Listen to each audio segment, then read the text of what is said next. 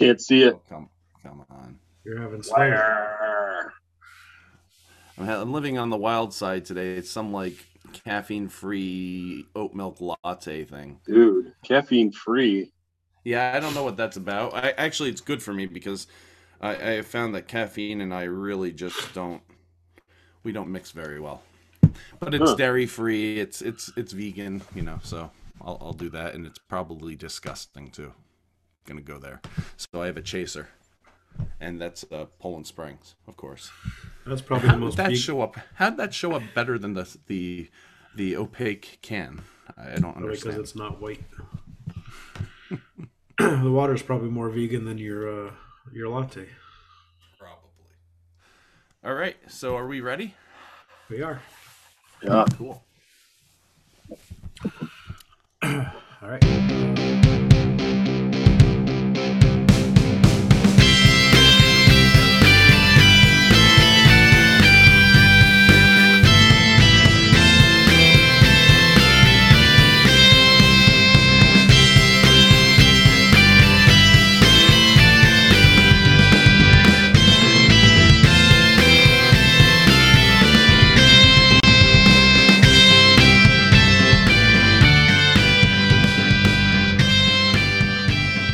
Party on, guys. Party on, Sal. Party on, Sal. Well, Oh, I little welcome. Wisconsin there. Party on. Party Party on. on. What's that about? Welcome, podcasters, to another episode of the Party on Johncast, a podcast about theology, random musings on music, current events, and whatever we are drinking. This is Reverend Sal, the angel of death, ordained minister of word and sacrament, teaching elder, whatever we decide to call it in our church now. In the Presbytery of the Highlands, in the validated ministry of hospice chaplaincy. Are you feeling validated today, Sal? Today I feel validated. Thank you. All right. Today's a good day. Cool, I bud. did up my meds. of sky touching lens because we can't figure out what to call it, whether it's sky lens or Newton or something in between. We're always changing names. We did it in our church too just recently, redistricting and all of that fun stuff. Okay, so I guess that's me now, and I am the Rockin' Reverend, right next to the Reverend Angel of Death, the Rockin' Reverend Todd Laddick. I am an ordained elder in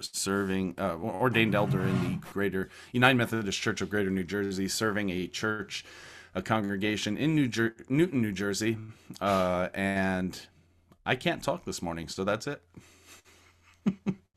Oh, and it's good to be back after a month-long breather. We were obviously we didn't have an episode last month, but it's good to be back. First in our history, but First in our history, yeah. Well, it's what you get when you bring the Viking Vicar on board. Yeah, and I'm Blake Severson, Reverend Blake Severson, the Viking Vicar. I was thinking about it as you were doing your intro, Todd. I will say I live in Alaska, but I currently physically reside in Rock Island, Illinois. It is a realization I have had over the last last year or so. But I am a pastor of a church in Rock Island, Illinois, and yeah, it's no big deal, but we're closing 4 churches and starting a new one. That's been a part of the busyness, and also I've been trying to find somewhere else to live, or to reside, rather. I think at this point we will always live in Alaska, but yeah. So I'm glad to be back, and I still one of these days I won't feel like a guest anymore, but today is not that day. You're well past the guesthood. Yeah. So cool. Well, I guess then that brings us to our Hebrew segment. So you know it's coming. How do you know that God loves coffee? How? Oh.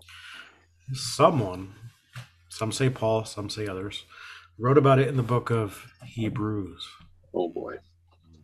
It wasn't all that long ago where Paul was generally accepted as, well, he was never generally accepted as the author, but people just kind of went ahead and said the apostle wrote and then quoted Hebrews. And John Wesley was one of those folks, and I'm sure Calvin was too.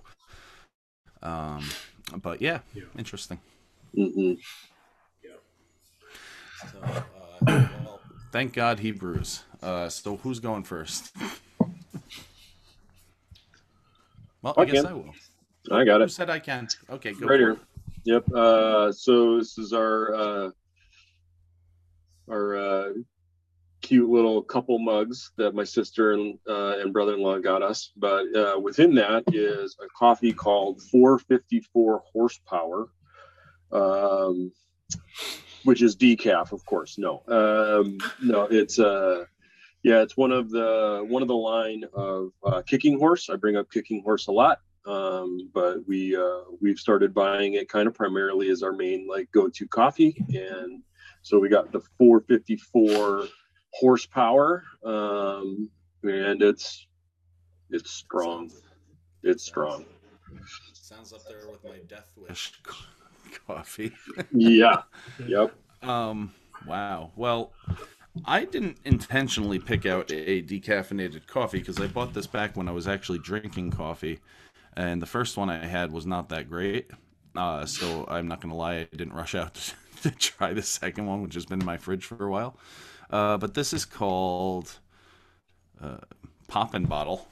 That's the name of the brand. Oh, look, it showed up perfectly this time. It's vanilla. It's oat milk latte with collagen in it, which is stuff you collect in the sea, I guess. Plankton, basically. I'm guessing that's what it is. It's got 3,000 milligrams of marine collagen. It's dairy-free.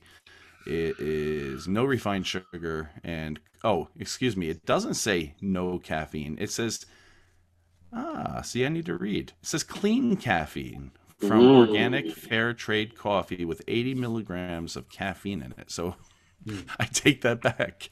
I was telling the guys that I don't really drink coffee that much anymore. It's a shame. I actually have a ton of coffee in my office. I have bourbon infused coffee downstairs, and I can't stomach it anymore. With my anxiety the way it is, I can't. So I have decided to become caffeine free, and it wasn't really even a decision. I just stopped drinking it, and I haven't really looked back. So how was it? Was it rough for a little while?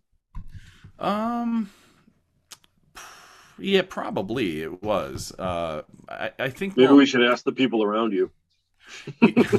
Well, actually, I think because of my anxiety, it actually wasn't that rough, and I would say, I was feeling better not having it, maybe a little tired, but then I was also taking new medicine that was helping me with my anxiety and energy levels as well. So, yeah, I think I got through that pretty well, and I haven't looked back because I just generally have enough energy to get through the day, and.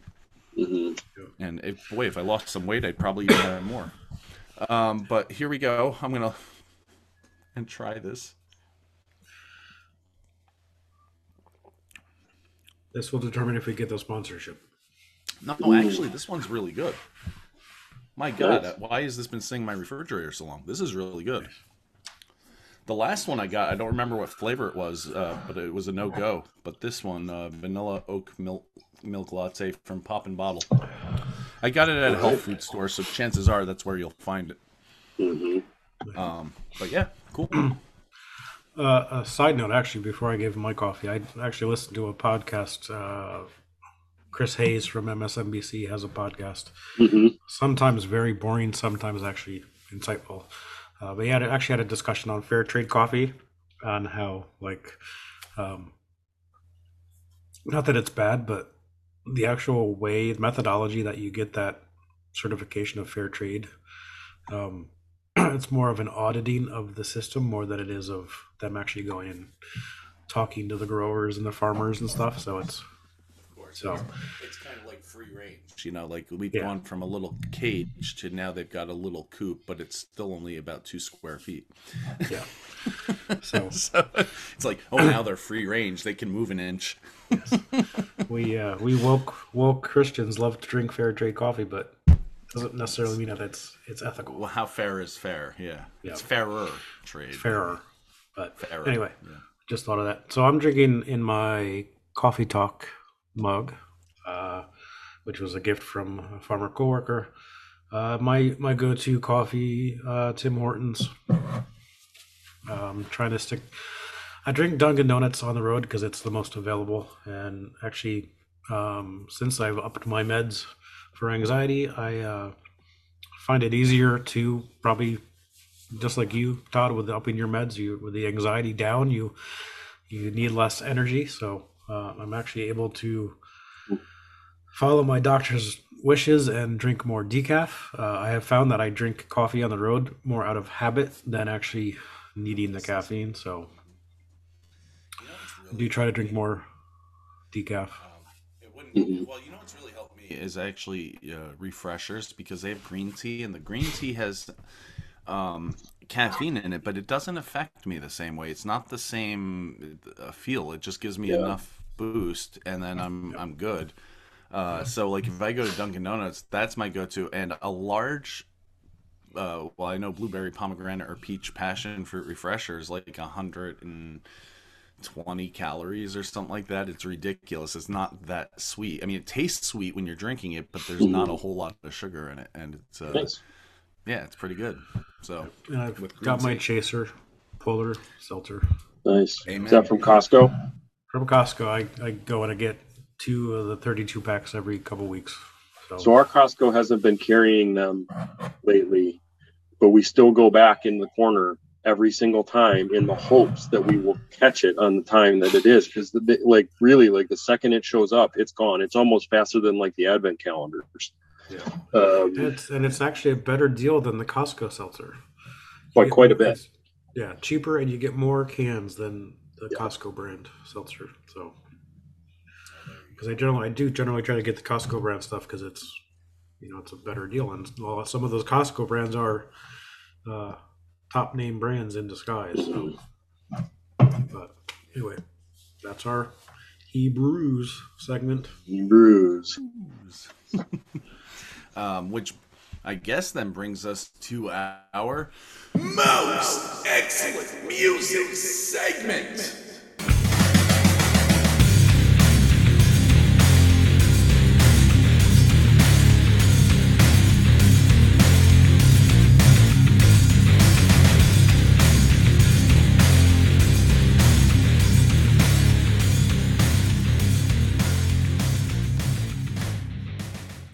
Whatever edition. Whatever. Ukraine edition. So, who wants to go first on this one? I can go first. Actually, kind of hinted at our discussion a little bit. Kind of inspired by the events going on in the world in Ukraine. I got listening to Dire Straits last night as I was trying to wind down and go to bed. So I was listening to Brothers in Arms by Dire Straits.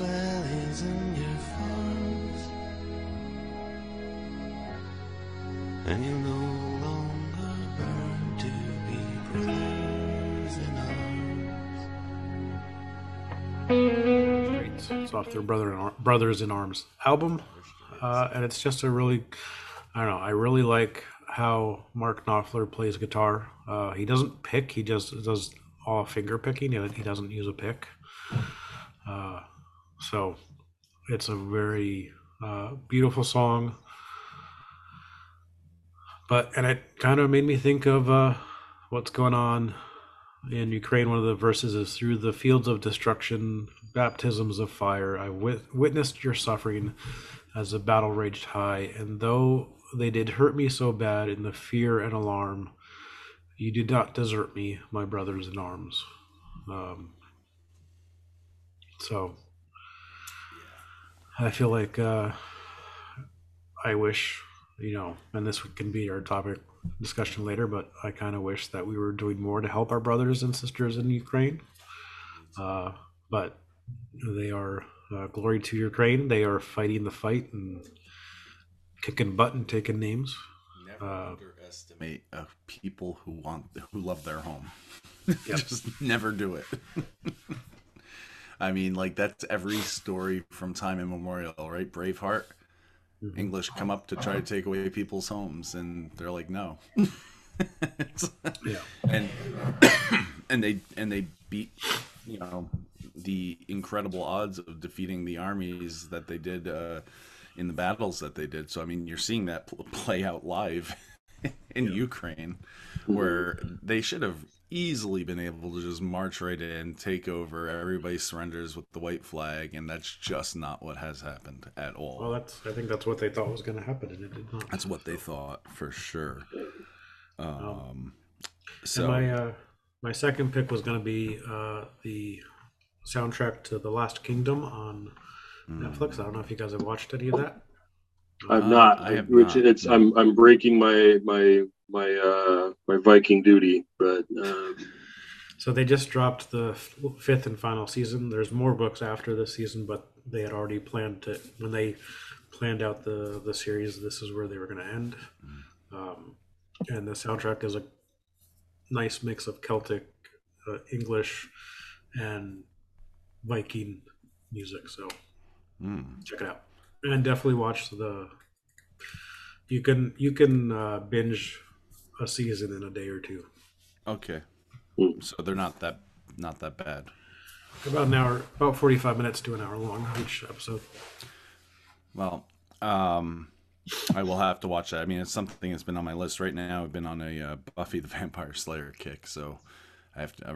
I'm almost on season 4, so I've got a few more seasons to go. But then you have to go into Angel, so you're really not that close after all. I'm not that close because season 4 is when Angel starts, so I have to bounce back and forth. And it's I'm telling you, they're two of my most favorite. I mean, Angel's cool. I liked Angel, but Buffy's like one of my most favorite shows ever. Yeah. Really just phenomenal writing and acting. Anyway, I guess I'll go next. I'm doing Demon Hunters Praise the Void. Well, I have 2. Praise the Void has been speaking to me a lot lately. But now we praise the void for this love, wasted love. I'll read the lyrics. The song is actually about atheism and how empty it is. And so it's almost a satirical song, but it's sad. And also it really speaks to me like the emptiness of the Putin regime, or any regime that just bases itself on might and power and and authority and doesn't have anything to back it up morally speaking. Like, you're talking about a morally bankrupt regime. And so when I, that's the ultimate end as far as I see, with having no faith in anything, and we just determine who we are and what we do. I know people argue that you can be a good person and not believe in God, and no, you can't, because without God, we're not good people. That's a fundamental difference between atheists and people of faith, I would say. But here are the lyrics. And I thought we all agreed, take this hand of hope, leave the world to bleed. For a place too bright to see, can we still behold the forest for the trees? But here in the dark, I feel nothing, I see no one, no solace at all. We once heard the lasting call, but now we praise the void for this love, wasted love. Praise the void, we found nothing is enough. Tell me hope's too bright to be, tomorrow's just a fabrication of our dreams. But here in the dark, I feel nothing, I see no one, no solace at all. We once heard the lasting call. Here in the dark, he repeats the chorus, but here in the dark, I feel nothing, I see no one. Is it the end you want to see? Here in the dark, we feel nothing, we see no one. Is it peace for only me? Praise the void for this love, wasted love. Praise the void, we found nothing is enough. And I was actually listening to the song, and I was thinking about the times in my life where I've actually been in a void, and it seems like God's not there or whatnot. But then that experience of being in the void and seeking out God actually draws you closer to God. I mean, if you're open to it. And so, in that sense, praise the void. Well, or praise God through the void, I guess would be, or praise God in the void, but ultimately praise the void in the sense that it brought me closer to God. It was, I'm okay with that now, as lonely and isolating as that may have been at the time, or any time that you're in it. So there's two ways you can kind of take that song, I think. But the original intent was the emptiness of atheism. And then that brings me to another song by Demon Hunter called I Am a Stone. I am a stone, unaffected. Rain held down onto me, flesh and bone, unaffected. You're a fool, I will not be. I am a stone. Give me a second here. This really does remind me of Ukraine. Of course, he's talking about spiritual warfare, I think, and also just life circumstances. But when I hear these words, and I won't read the whole thing, but I'll just read the chorus. I am a stone, unaffected. Rain held down onto me, flesh and bone, unaffected. Your fool I will not be.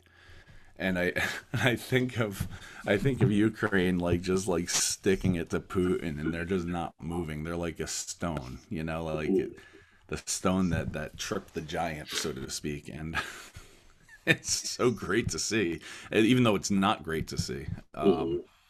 It's not great to see at all. But boy, go Ukraine. Yeah. So that's me. Yeah. So I've got two as well. We're really musical these days. And one of them is not metal. It's Eddie Vedder. It's an Eddie Vedder song I've loved for a long time. I remember watching the movie Into the Wild, and just like saying, I have to leave for Alaska tomorrow. Right? Like, I fell in love with the story of Chris McCandless. Obviously, when I saw how his life ended, I was like, this guy was an idiot. Carry a freaking map, buddy. But that sense of this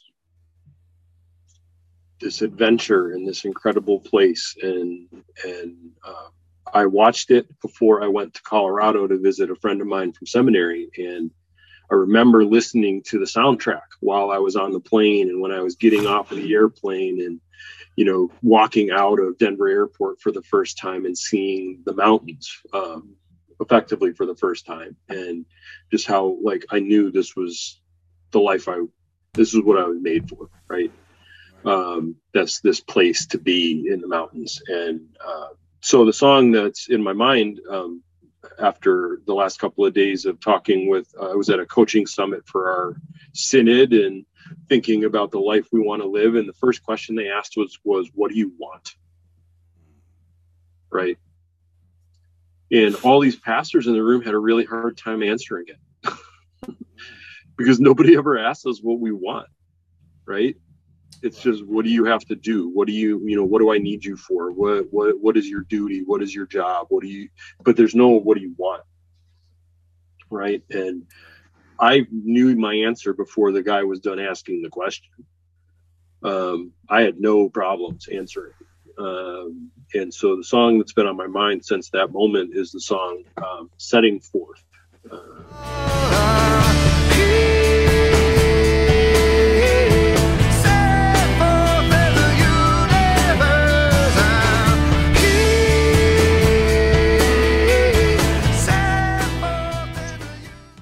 Which I will read.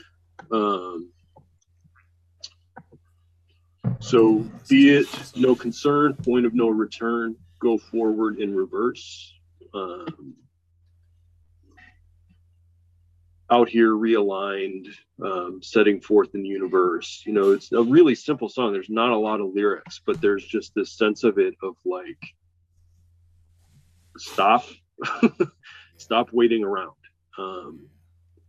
And so that song was in my head during this whole time that we were there. And then yesterday at our closing worship, there's you guys, either you know the poem John O'Donohue, the poet, Irish poet. And so this is from his poem, A Morning Offering. And may my mind come alive today. I may actually start crying. To the invisible geography that invites me to new frontiers, to break the dead shell of yesterdays, to risk being disturbed and changed. May I have the courage today to live the life that I would love, to postpone my dream no longer, but do at last what I came here for and waste my heart on fear no more. So needless to say, I was a little shocked by those words. In reference to all that we were talking about and all these thoughts of what we should be doing and where we want to be and what we want. And so, you know, my wife and I have kind of made a decision that, you know, we're not going to do anything stupid. Obviously we have a 3.5-month-old and a 5.5-year-old. We're not going to do anything dumb. But we know what we want and we're going to just get it. Because it's time to stop waiting, because the waiting's not gonna fix anything. And so so that's one of the songs. And then the other one is I just got a notification that a package I've been waiting for is going to arrive today. It's a 500 one of 500 represses of Teresa's first 3 albums, with like what they call blood splatter vinyl, and you know, like it's you know, this really unique thing, but it was done exclusively to drive sales, and all of the proceeds are going to Ukraine for this 500. So but from one of those albums is a song called Cursed Be Iron.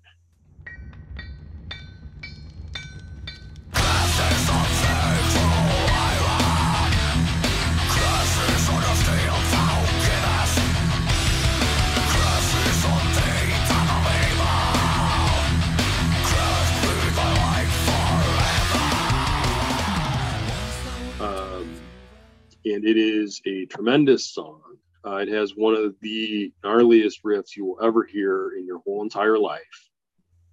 But it is from a band that describes themselves as battle metal. I see it as being a kind of a pacifist song. Curses on thee, cruel iron, curses on the steel thou givest, curses on thee, tongue of evil, cursed be thy life forever. And then it continues on through the story of the discovery of iron, and how it was this nonsense, worthless thing. And then somebody decided to throw it in a fire and see what happened. And now you've grown mighty, you can rage in wildest fury, you've broken all thy pledges, all thy solemn vows, hast broken like the dogs, thou shamest honor, shamest by both thyself and kindred, tainted all with breath and evil. Tell all who drove thee to mischief, tell who taught thee thy malice, tell who gavest thee thine evil, tell me, now tell me. And it's this really amazing song about this incredible element that can be used for good, but we taught it to do unspeakable evil. And we're seeing it today, right? We're seeing steel rain down on civilians, and destroy buildings and people and cities and cultures, and it's horrific. Doesn't kill people, people kill people. Well, right, and Sorry, I couldn't help it. Yeah, you had to say it. Somebody had to say it, right? But the idea, right? This human tendency that we have to take these things, right? I mean, wood was the same thing. Trees, right? We can warm our homes. We can build beautiful furniture and art. Instead, we made pointy sticks. Yeah, we did a lot with it, but we did. Yeah, and the same thing with uranium. Uranium can power an entire world cleanly, for the most part. Instead, we used it to end worlds, right? And this, so I really love this song because it's identifying this core human failure to use these powerful things to destroy ourselves. This reminds me actually of an instrumental piece by Jocelyn Pook, who I've brought up here before, called, I think it's called Oppenheimer, actually, and it is music with the voice of Oppenheimer sampled in the background, quoting Krishna, "I've become the destroyer of worlds," like that famous quote that he quotes from the Bhagavad Gita, in reflection of his own role in creating the nuclear bomb, and it's powerful because this is what we do. Like you said, Blake, we could do anything with uranium for the good, and we choose to become destroyers of worlds. So before we go on to Ukraine, I guess we really need to bring. Well, one second, guys. I want to I want to play the beginning of this song for you because I think you will appreciate it. Can you make it so I can share? I probably can. Yes, I can. Let me figure that out in 3 seconds. Got to open up the participants, and then I've got to make you a co-host. Make host. I'm going to make you the host, and then you can make me the host back when you're done. Deal.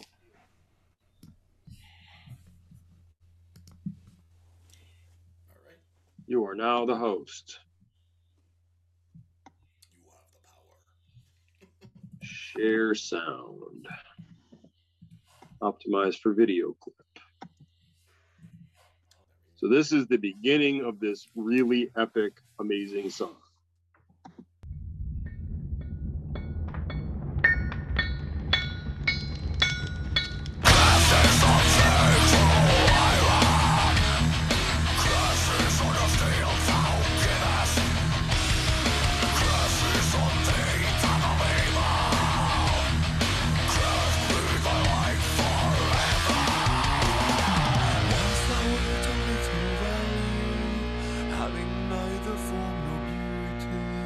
He's also a really excellent singer. When in form of milk thou rested, when for ages thou wert hidden in the breasts of God's three daughters, hidden in the evening bathrooms, on the borders of the cloudlets, in the blue of the heaven. Thou wert once so little. That's great. So there you go. Great. Thanks for sharing. That's all. I love the sound of it. I love the absolutely the sound of it.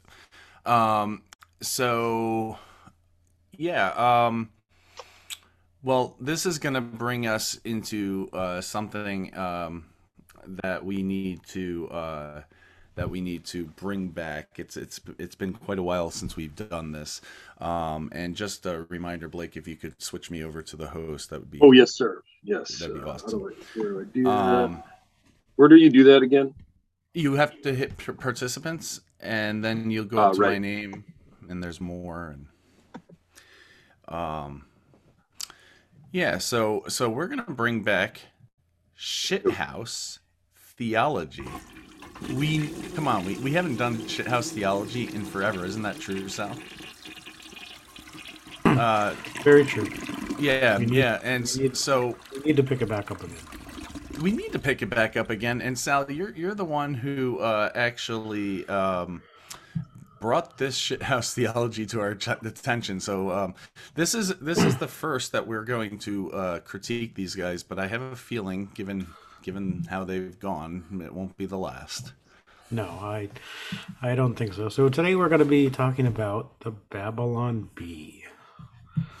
For those who don't know who the... Someone introduced me to these guys. We used to actually really love them. Yeah, something happened, just like something happened to a lot of people we know. Yeah, something was reined in by us. I think it came on the scene. When happening. Someone got elected president, I think something happened. Mm-hmm. But so yeah, the Babylon Bee is essentially the Christian response to the Onion. Mm-hmm. It was a satire site, and back before 2016, when they would mostly stick to, and it was from an evangelical perspective, and post satire about church stuff. Mm-hmm. And they would throw some politics in there, but they were pretty even-handed about it at the time. So, but so they were recently suspended from Twitter for a tweet. So the U.S. Assistant Health Secretary Rachel Levine, she's the secretary. She's also a transgendered woman. But their tweet was... a man who transitioned into being a woman. Into a woman. Just to explain that for people. Yep. And so their Babylon Bee tweeted that they were giving her the Man of the Year award. Babylon Bee's Man of the Year is Rachel Levine. And they were suspended because it violated Twitter's rules on hateful content, I think. I'm bashing people because of religion, sex, gender, orientation, And truth be told, they were responding. If this was supposed to be a satire on, I don't know if it was People or Time named Levine one of its top 100 women or something like that. Yeah. And so they were responding to that, saying, "Well, she's not actually a woman." That's what they were trying to say. That was the joke, but it's not a joke. No. Right, and I believe they actually used her old name as well. Yes, they named her. Yeah. So, not great.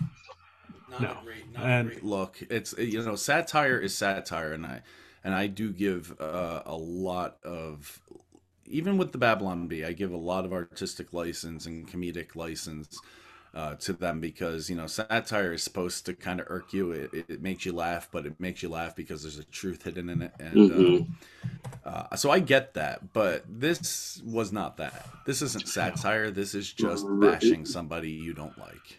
Yeah, and there's also, right, you always allow the room for them to say, "Ooh, we messed this one up.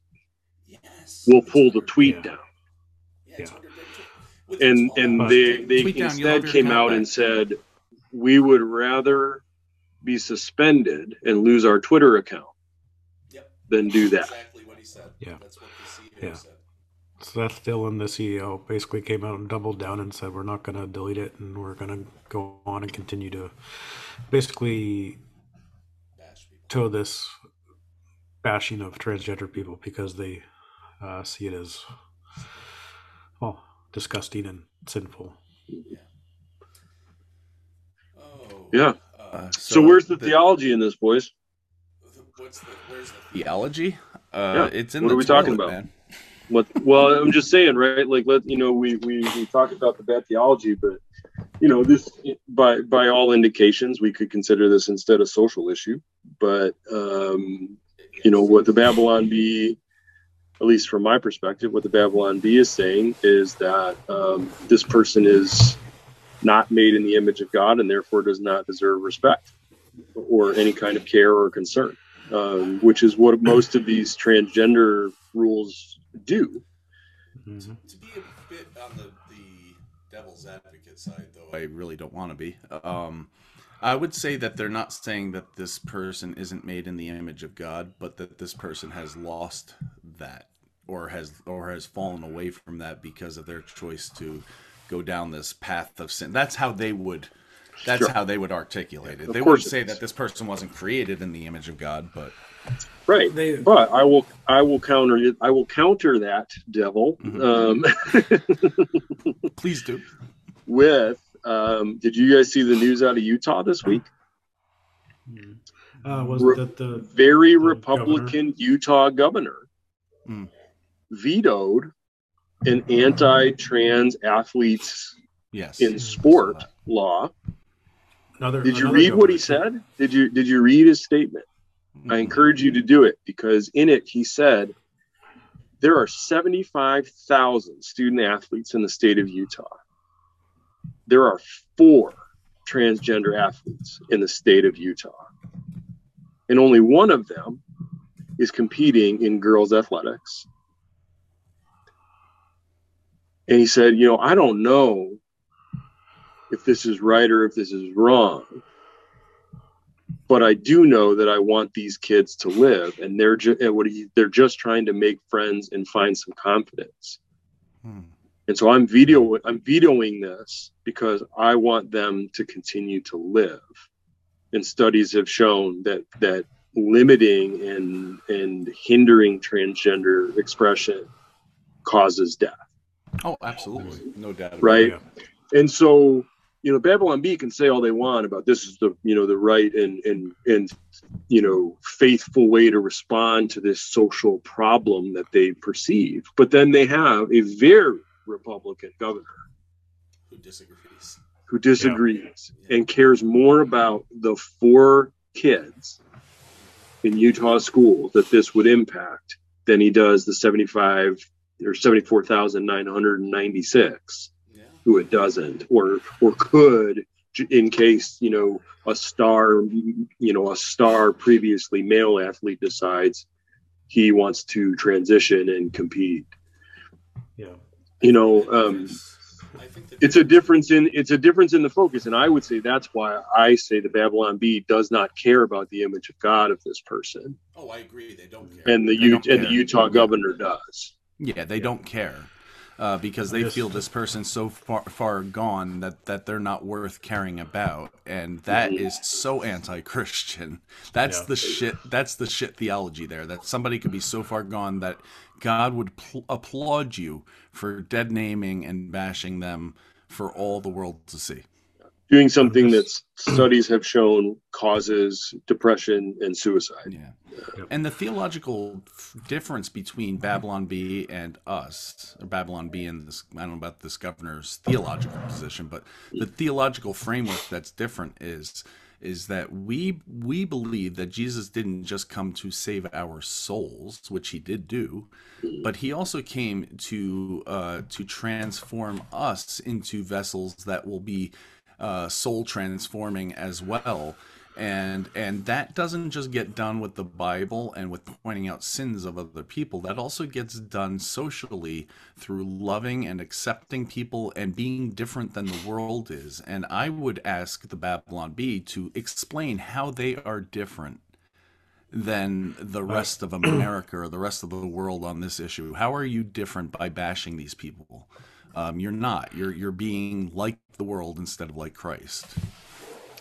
That makes me think of this last Sunday's lectionary passage about the fig tree, about the gardener says, no, give me another year to tend it and to care for it, and then judge it based on its fruit. That's that's kind of your idea. We're supposed to take care of the tree so that it produces good fruit, i.e. we're supposed to produce good fruit. It's not one or the other. It's not acts of piety or acts of mercy. It's both. I'm looking at I guess it's Governor Cox's some of his statement. It says, I struggle to understand so much of it, and the science is conflicting. When in doubt, however, I always try to err on the side of kindness, mercy, and compassion, which makes me think, and this gets into the theology bit of, the whole argument of orthodoxy versus orthopraxy, right thought versus right action. And I'd say that's part of Babylon Bee's issue, is that they're saying, well, this is wrong based on our theology, and they're screaming about it, but how are they using that theology for good? They're essentially denigrating this person's image bearingness, because I think A caricature of somebody. it's denigrating. I think that's part of the problem with some of places like the Babylon Bee, is that they take these social issues and they raise them above actual good theology. That if you are on the wrong side of this social issue, then you're on the wrong side of God's grace and salvation. And I think that, for me, that's the theological, the shithouse theology of it. So here's a real good devil's advocate one. How do we not do that to the Babylon Bee and those who think that it's the best thing that has ever occurred?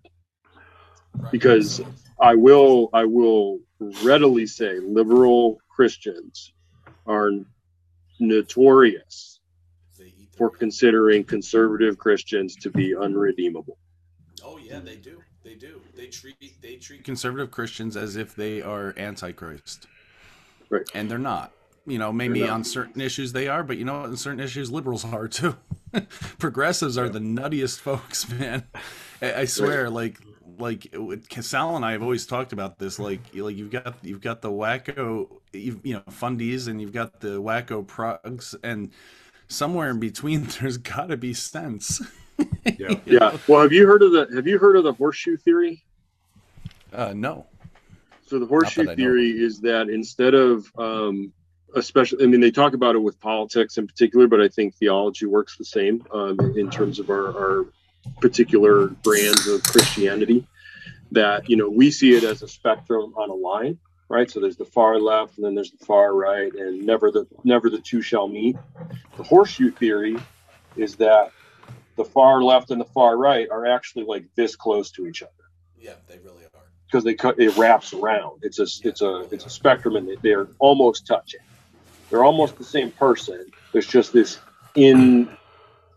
infinite gap that can never be bridged between what they think about stuff, but the way that they behave and treat others, they're almost the same person.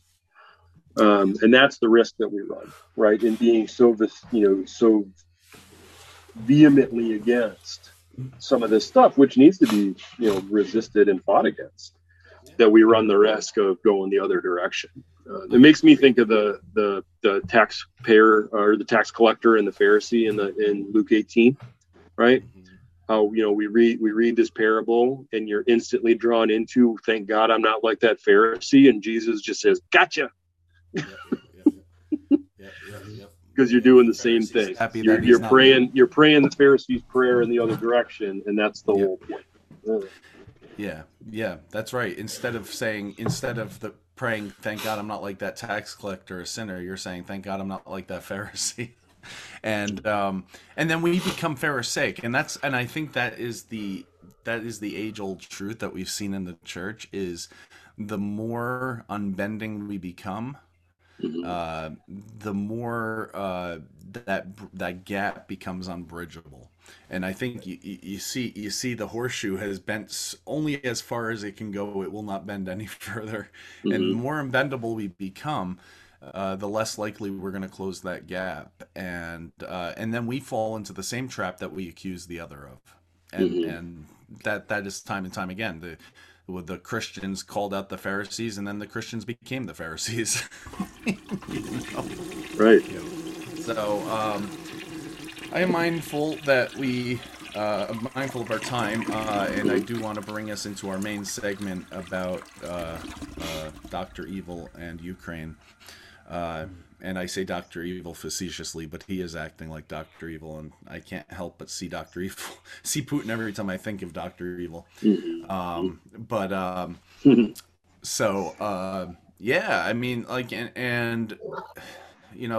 Sal had said this earlier, that like the feeling that we could be doing more to help, and I realize that's a complicated That's a complicated situation because everybody wants Biden to jump in and do it, but if he did that, then he'd be called a warmonger like Bush was, and Right. there's no win. Like Bush did that and paid the price for it. I don't think Biden's willing to do the same. At least not alone, and these other countries aren't going to step up. So I don't know. There's also the concern, and Putin himself has even said that, if you enact this no-fly zone, I will take action against other. He'll invade other countries, basically, and that's the dilemma: is if the West, the U.S. and NATO impose no-fly zone, there's no way you can avoid engaging in. No-fly zone means you have to shoot planes down. Right. And that means people don't understand that. It's not that the you've Russians chosen are to gonna go go, "Oops." aside. Yeah, it's not like they're going to run into a stop sign in the sky and everybody goes, "Oh, we can't fly there," and turns around. I mean, Right. they get enforced by shooting the planes down. Like you better turn around or we're going to shoot you down. Right. And the Russians have proven they're willing to die to push the limits. Oh, they will. Yeah. Yeah. Yeah, it's an interesting challenge, right? Because I actually just finished listening through the Lord of the Rings trilogy on audiobook. Mm-hmm. And during this whole Ukraine thing, I've just been thinking about this idea, if you remember the scene in the movie or the scene in the book when Aragorn is trying to get Rohan to go fight for Gondor. And Theoden says, "No, I would not risk open war." Right. And Aragorn's response is, "Open war is coming whether you risk it or not. It's upon you, man. It is here." Right? And that's really one of the things that I've been seeing from some Ukrainians that I follow on social media. It's already happening, right? Like, we can claim we don't want to start a world war, but it's here. It's happening, right? Azerbaijan is attacking Armenia right now. Nobody's talking about it, but it's happening right now. Yeah. They shut off all natural gas to a right, and China's thinking about what they're going to do about Taiwan, and Putin has said specifically to Bosnia, if you do anything, you're next. And they're right? Next if you join NATO, you're next. But the reality is, and what the Ukrainians are saying is, you're next anyway. Not helping isn't an option. Right. Because once he's finished with us, well, that's it. And you see this every 5 to 10 years. Putin is taking Crimea. He's taking this. He's taking that. And Georgia, now, then Chechnya, then Crimea. And then all of a sudden you realize, oh, he strategically surrounded Ukraine. That was all the game all along. He wanted Ukraine, and he wants more. He wants more than Ukraine. Right. There's no stopping him. Yes, and so that's where we have to ask the questions that were being asked in the 30s. Right? When we refused to enter into a world war and came anyway. And Roosevelt wanted to, but they wouldn't let him, which is where the conspiracy theory that he actually orchestrated at Pearl Harbor came from, by the way, which is nuts. But it was a real thing. He wanted to go and help. He wanted to be a part of putting Germany back in its place, but the legislature wouldn't let it until there was a reason, and Japan provided that reason. Sadly, yeah. Sadly, and paid the worst price. Out of anybody. Yeah. I mean, I do wonder at times if Germany was like, "Hey, go get the Americans involved." Yeah. But all of this to say, I don't want war. I am almost universally a pacifist, but when you see the carnage that is being unleashed, not on the Ukrainian military forces, on the people, but on every community, every town, every city, bombing maternity wards in a theater marked kids. Mm-hmm. Right, and the Romanians are lining bridges with toys for refugee children. This is where I think, and I'm going to bring it up because, I mean, not that I'm a scholar on St. Augustine or anything like that, or Augustine, however you pronounce him, but I, you know, like when you're in seminary, especially if you go to a more liberal seminary or a moderate seminary, you're going to do a lot of criticism of like early fathers and their thoughts and things like that, you know, and that's just the nature of it. And, you know, you criticize Augustine for his just war position because, like, how can you be a Christian and justify war at all? And I think Augustine was onto something. I'm not saying I agree with everything he had to say about it or the way that the Roman Catholic Church in particular interpreted that and used it. But I do think in his musings, which, by the way, we have to separate from the actions of the church that came after him. You know, like he had no control over how people were going to read his texts and use it. But I think he was right in the sense that Jesus Christ calls us all to be peacemakers. And to be peacemakers, we're to turn the other cheek. We're to, you know, like if someone asks for our coat, give them your shirt too. Of course, we lose the context of the fact that those were not pacifist kind of actions. Like if they smacked you with their one hand and you turned the other, you're asking them now to smack you with the hand that isn't their power hand. You're actually making a statement to them saying, this is how egregious your action is, and I'm going to let you do it again, which they're never going to do, of course, which then renders them powerless because they're not going to do the thing you're asking them to do. Same thing when you give your tunic. When someone asks for your coat and you give your tunic, you're naked. There's nothing left under you except your loincloth. You know, Jesus thankfully didn't tell him to hand the loincloth over as well. But that's all that's left of you. And so there you are standing naked, handing this soldier everything you've got and making them look like the complete jerk in the situation. So these were all things of exposing injustice, yeah. Yeah, and also, when you look at Jesus, he was a peacemaker, but he didn't pacify situations. Like when he went into the temple, that was anything but a pacifying move to overturn the tables or to call out Pharisees or to, you know, name any one of the insulting things he did. But I think that's where we, you know, like me, I would consider myself more of a pacifist as well, in the sense that I hate war. I hate violence. I don't advocate it. But the reason why I wouldn't full on call myself one is because I recognize there are these moments where others don't share the same values. And then it becomes, do we sit by and pacify and allow this guy to do whatever he's going to do? Or do we defend the weak and the people who are being suffered oppression and injustice, which Jesus calls us to stand up against? So it's a real like gray area, and I think the right thing. I think Augustine's onto something. I think you know, like there are times where you're dealing with people where the only response is iron, sadly. Yeah. Well, and I've been thinking a lot about C.S. Lewis as well, because he fought in World War I.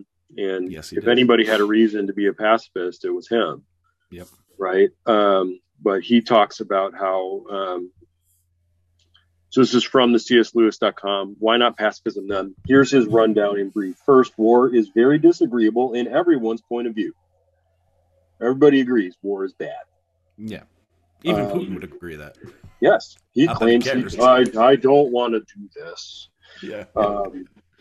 The pacifist contends that war does more harm than good, that every war leads to another war, and that pacifism itself will lead to an absence of war and more a cure for suffering. Lewis is pointed in his response. I think the art of life consists in tackling each immediate evil as well as we can.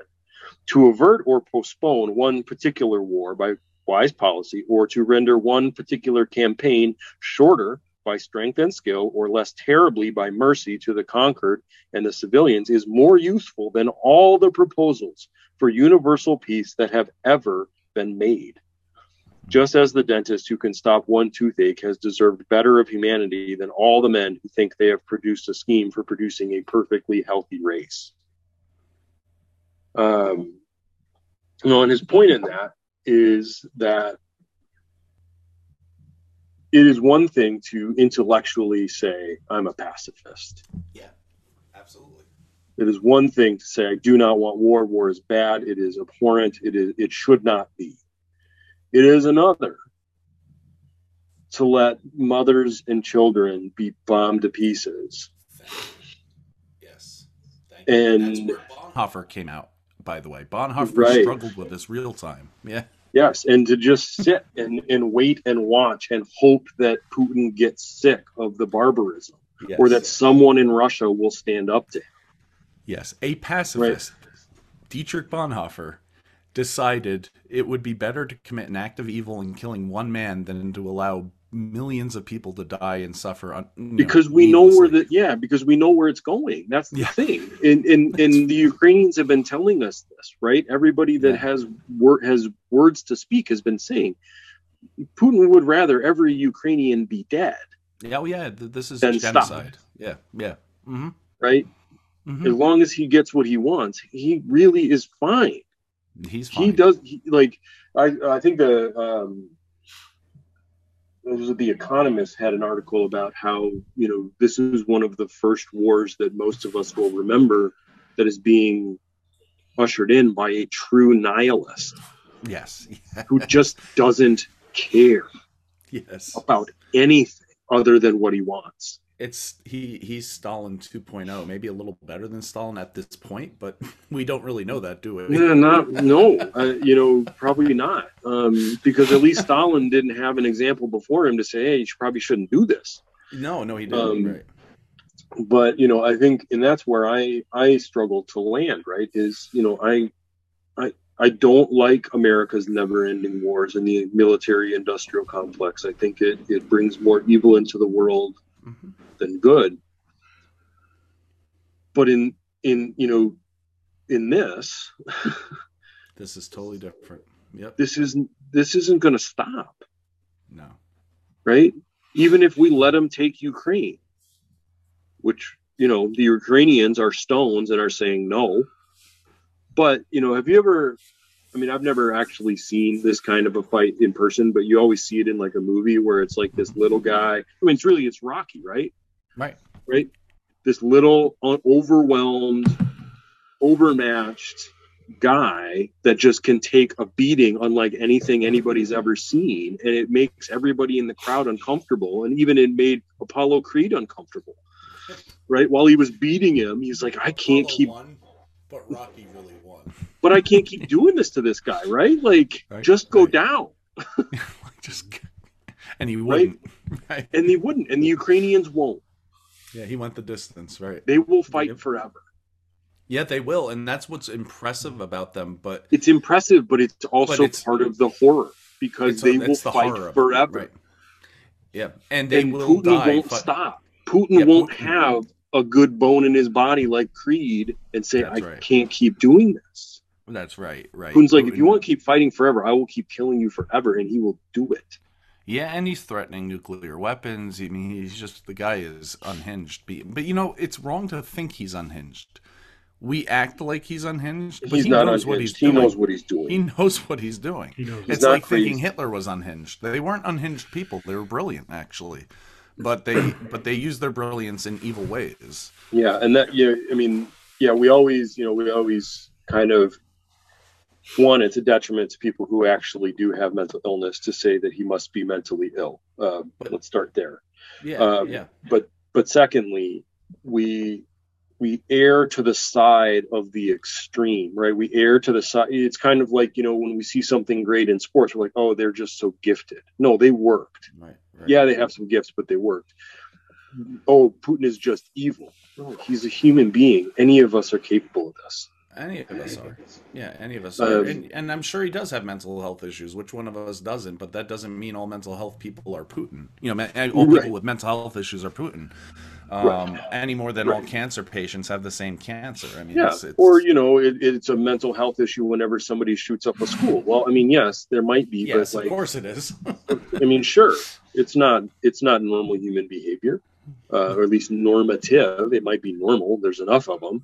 But it's also a Um, mental health issue when you're bullying people. So, I mean, right. Yeah. And, yeah. so that I think is,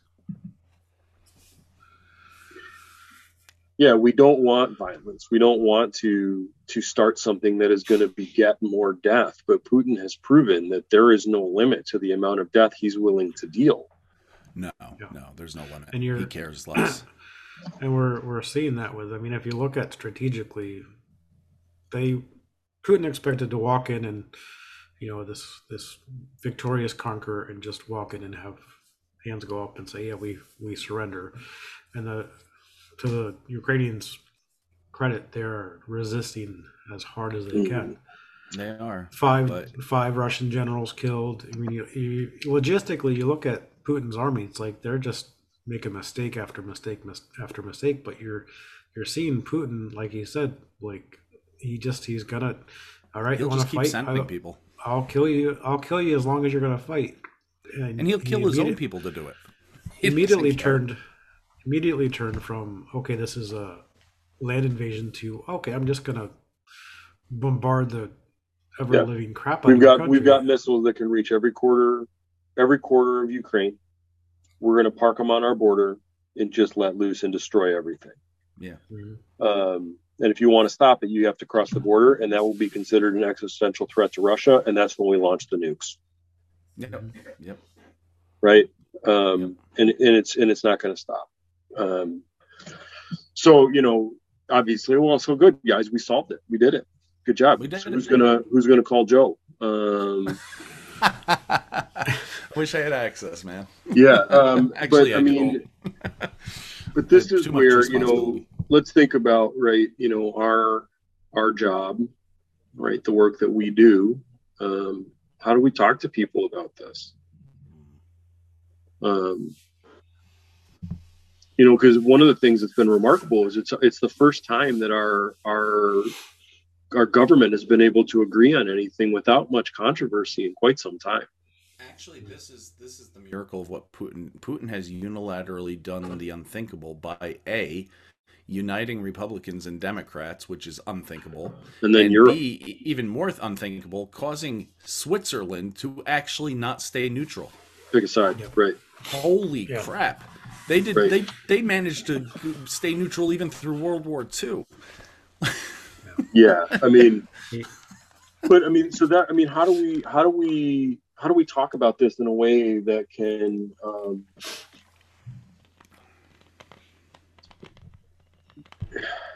how do we talk about this in a way that can help people understand, and maybe find some kind of common ground? That's what I'm trying to find some hope about, is that in this moment we can find common ground as human beings, Yeah. instead of thinking about, Republican, Democrat, right? Because you're right. If Biden had said, all right, we're going to go park a line of tanks around Kyiv, and if Russia wants to come through, then we'll have to defend ourselves. Yeah. He could have done that, and the Republicans would have called him a warmonger. But now that he didn't do that, they're like, why didn't you do that?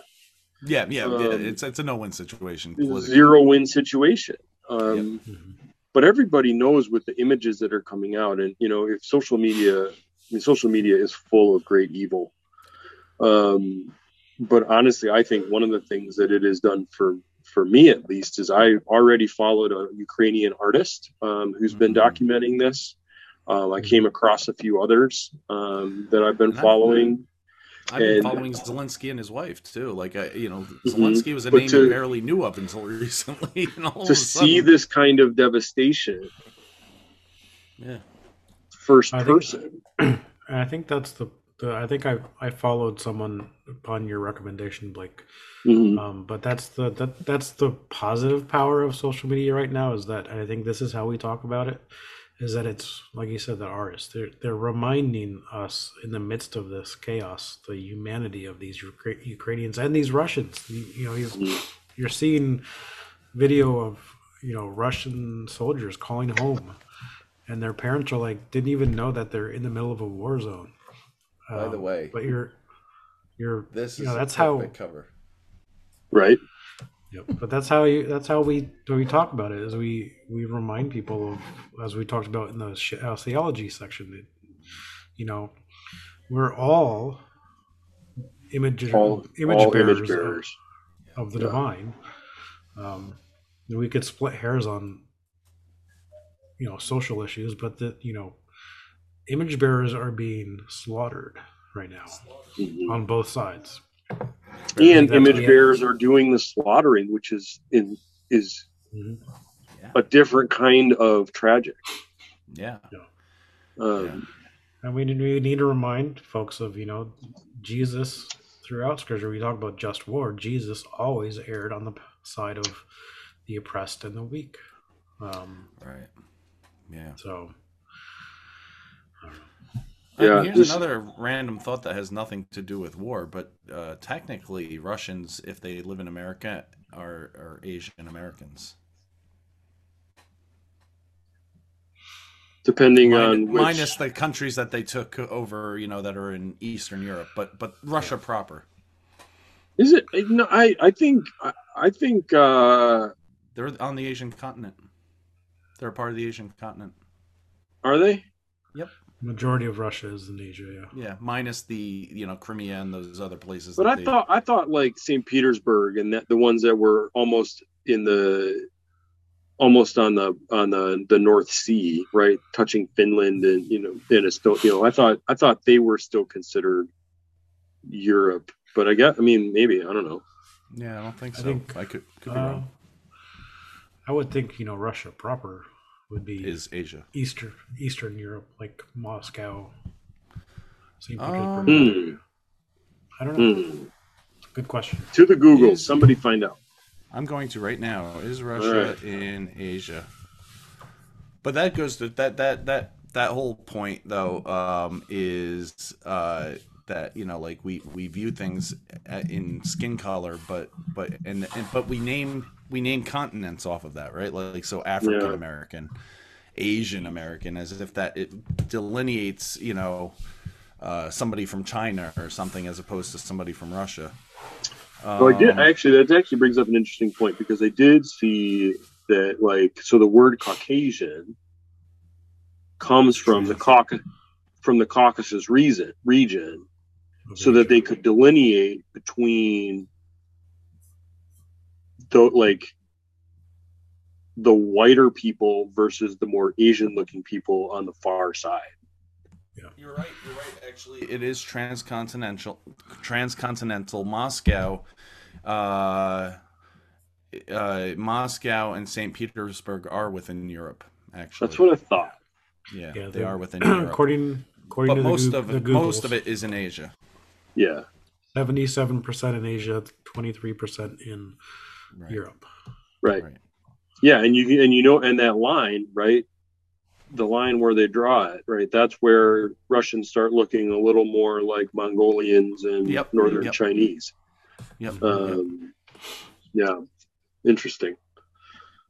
So even that right there is racially determined. Oh, boy.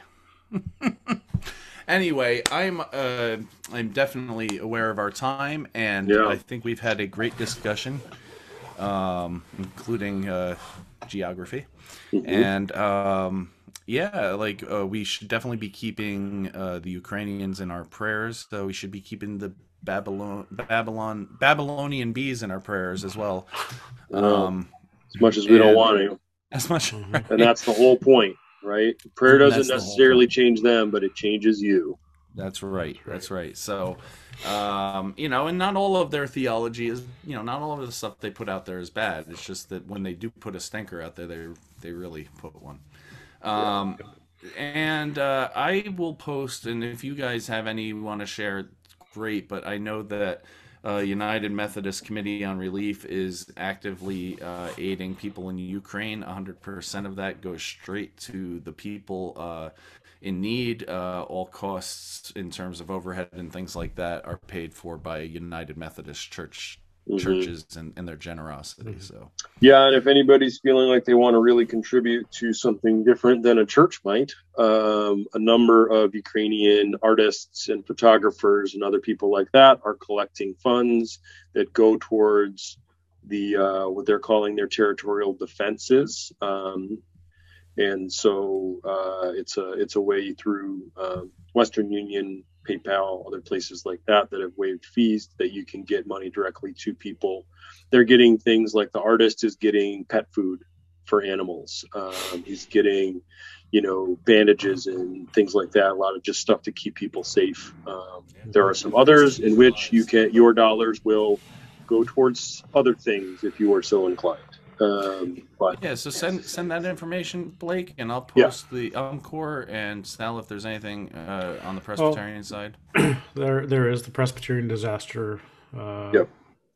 Is as well. That's the Encore of our Presbyterian denomination. So both denominations have funds set up, as well as Blake said, artists and communities. I think Mala Kunis and what's his name?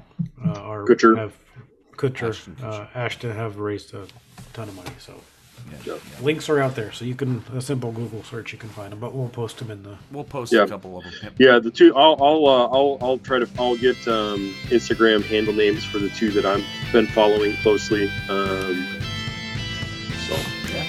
great. And well, then with that said, folks, remember, be excellent to each other. Don't be a jerk. And Skull. Rock on.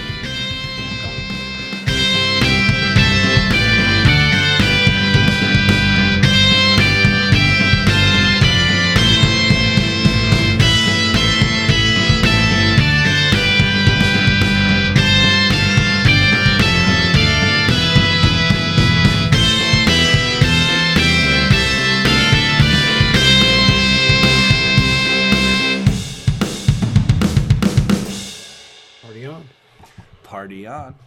Beyond. Rock on. Well, welcome, Patreon podcasters, to our bonus segment. Bonus. Yeah.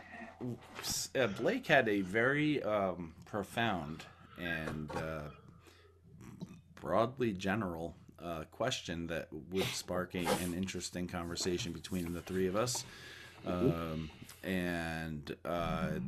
Well, why don't you tell us what the question is, Blake?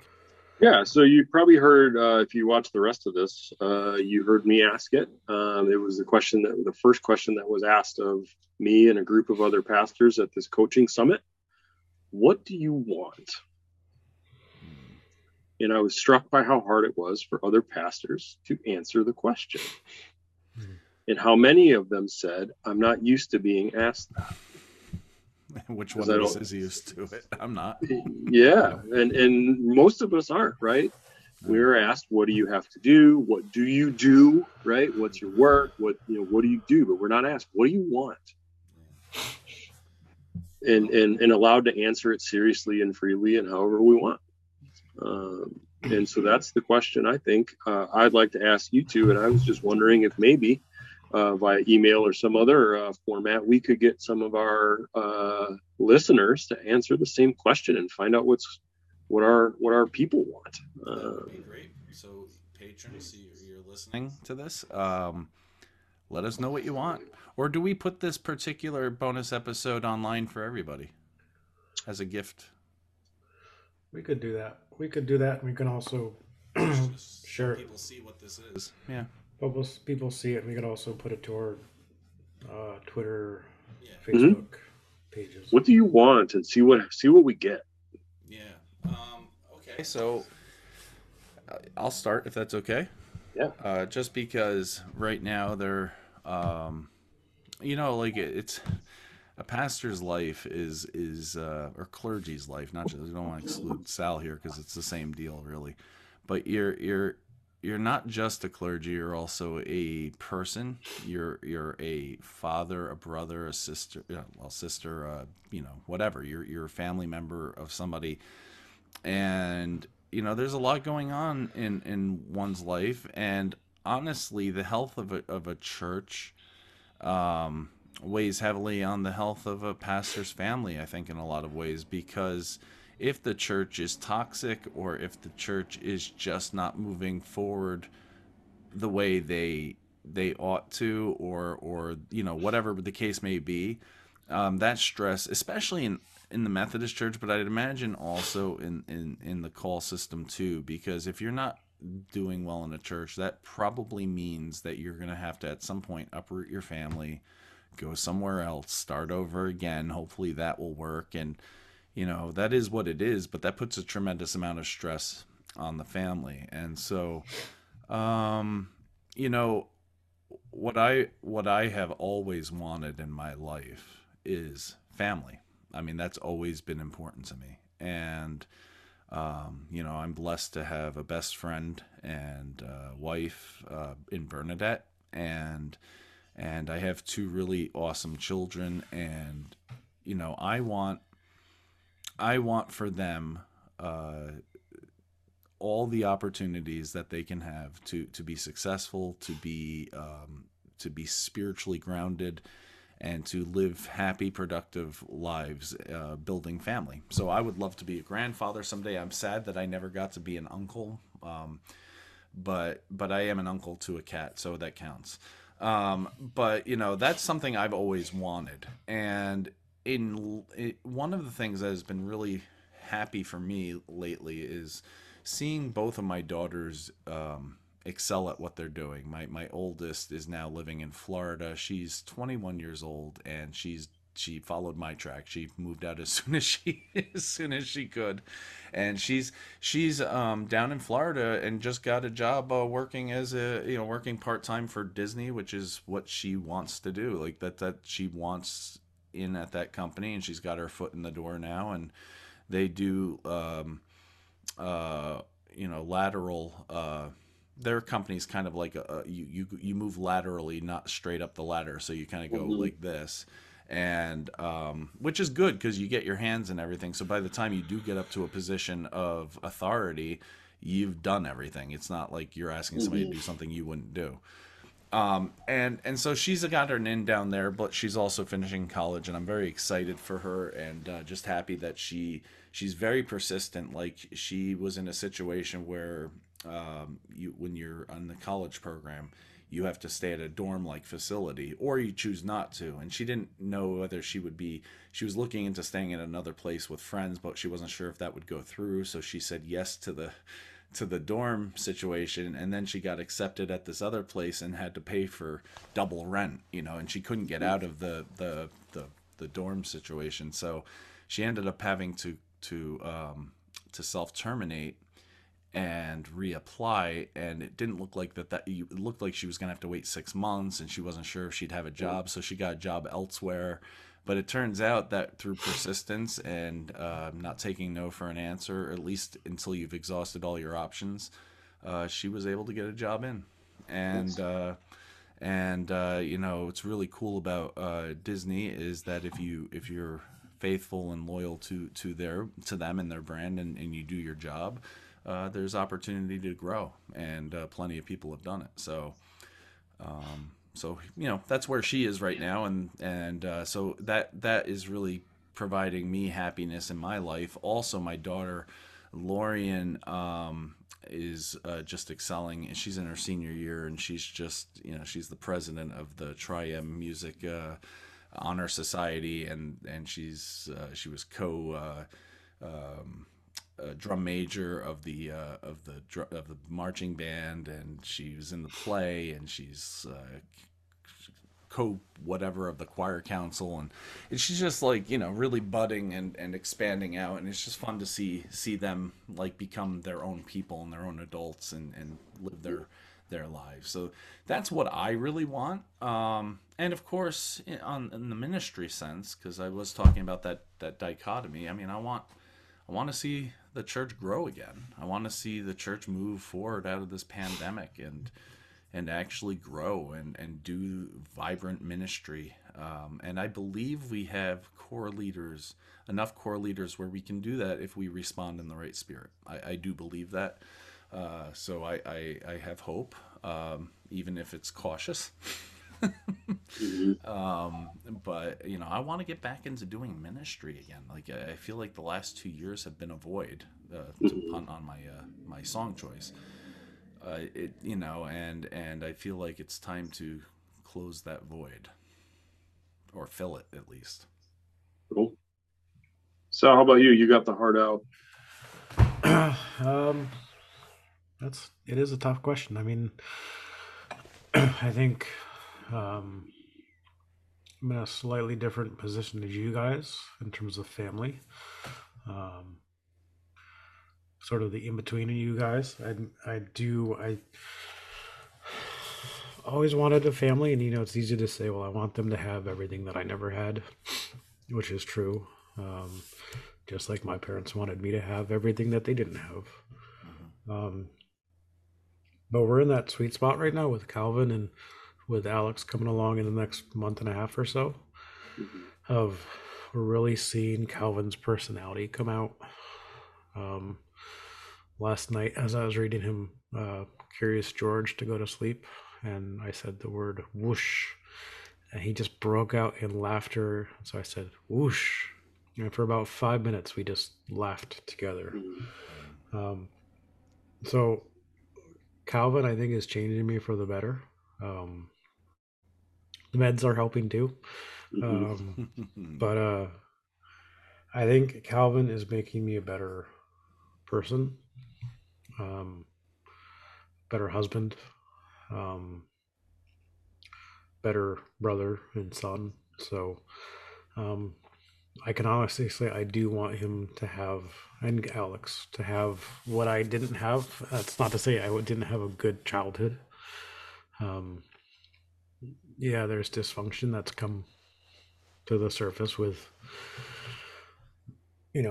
moving away from my family and this marriage and grandkids. But I want to I'm content in life right now. I feel like I'm in a good spot as a parent, a good spot as a husband, and I'm in a good spot as a professionally. I don't want my ministry setting to grow, because that just means more dead people, more dying people. Yeah. You want your ministry to shrink. Yeah, steady growth. On that one. Yeah. I got enough people dying to meet me. I don't need more. But yeah, so that's where I'm at. Or as you always say at Christmas, what do you want for Christmas? My 2 front teeth. But or a Jeep Gladiator, right? Or Jeep Gladiator. Yeah. Or someone to gift me the money to pay off my Wrangler. Yeah. How about you, Blake? Yeah. Well, I mean, I don't hide what I want very well. It's honestly been a thing that I've been working on, because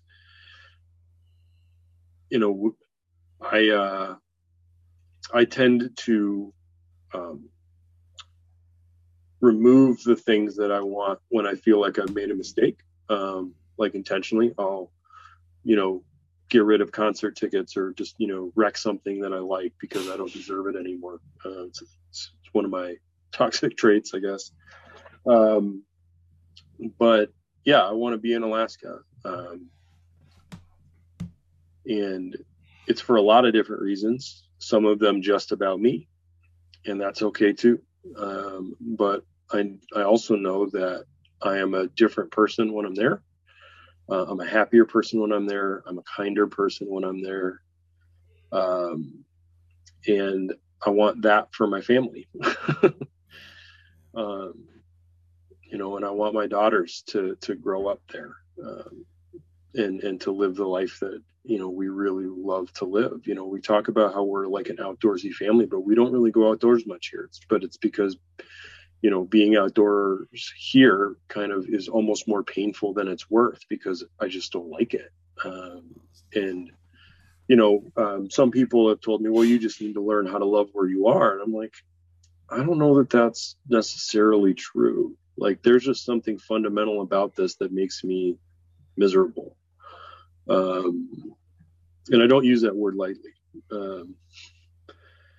But I think when we can be clear about the things that we want, then, my daughter, who is very clear about the things that she wants, can see that as an okay behavior. Yeah. But I think a lot of times that we make ourselves second so often, and often rightly so, that becomes the default for everybody that we're around too. And I don't want that for my girls. I don't want them to feel like they're second. Right. That they're, what they care about, what they want in their life matters, and they can go get it, like your daughters are doing, Todd. Right. And that's learned. That's not just innate. That is a learned behavior. Correct. And so, I think seminary who was, and a mother who was working to make that happen, and they saw us both struggle to reach what we wanted, and so that's a learned behavior. Yeah. And so I think that's what it is for us. I mean, I at times I feel like I should all over myself, as my wife says, and I think about the things I should be looking at beyond that, and like what it's going to be like. But there comes a point where you just know there is this shoe that has to drop for everything else to start happening. And we've been looking for a job for a year. I haven't found anything. And one of my friends at this conference said, like, it's because you're not called to those places. You're called to Alaska. Like, that's where your call is. Yeah. What you do for work is kind of irrelevant, because you'll work for the kingdom there, whatever you're doing. So you just got to get there. So that's where we're at. I don't know how fast it's going to go. Go ahead. I was going to say, it sounds like eventually you will end up out in Alaska. Yeah, I mean, I think if it's not done by 3 years from now, something will have gone very wrong, and I'll be very upset. Okay. It just has to. It has to happen, because that's where our family is too. Right? You talk about family. We want cousins, and we want aunts and uncles, and all of that for Ada and Sigrid is in Alaska, and it's not moving. They're not leaving. So if we want to be close to them, we got to make the move, and we want to. And we've got friends there too that, it's just, it'd be a really vibrant community for us. By the way, my daughter, my oldest daughter, when she was at Drew, had a friend from Norway with the name Sigrid, and they would call her Siggy for short. But yeah, from Norway. So it's a very Viking name. That is why we picked it. It was my grandma's name. Yep. So beautiful name. So Todd, I will push back on you just a tiny bit. Sure. You did not say a lot about you. The things that you wanted were for everybody else. So you don't need to give another one. But that is for me, honestly, as much as it is for them. Yeah, I know. But I would, as your friend, I would encourage you to think about something that just Todd wants. That would take some time, but I could do that for you. I would, and for you listeners, yes, think about things that would bring you joy for the people in your family. My daughter's being happy brings me joy, but I also know that when I have the things that I want and need, I am able to be a better dad, and a better husband, and a better pastor. So think about what you want, not just what would be good for the other people in your life, but what you want. Be selfish. Yeah. There are also things that I know I want that I couldn't openly talk about as well. So fair enough. Yeah. But yeah, this is a good place to leave it. I know, Sal, you have a hard out. And so do I. And so, friends, this has been a great discussion. Great, profound question from our Viking vicar, as always. And thank you for joining us. Again, we are going to actually make this free for everybody this month because it's good to show the world what you get when you're actually a patron, and also we will be planning more events in the future that will be exclusive to patrons as well, just like we did our live Halloween episode. So there'll be more of that to look forward to. In the meantime, friends, remember, be excellent to each other. Don't be a jerk. Cool. Skull. Rock on, folks.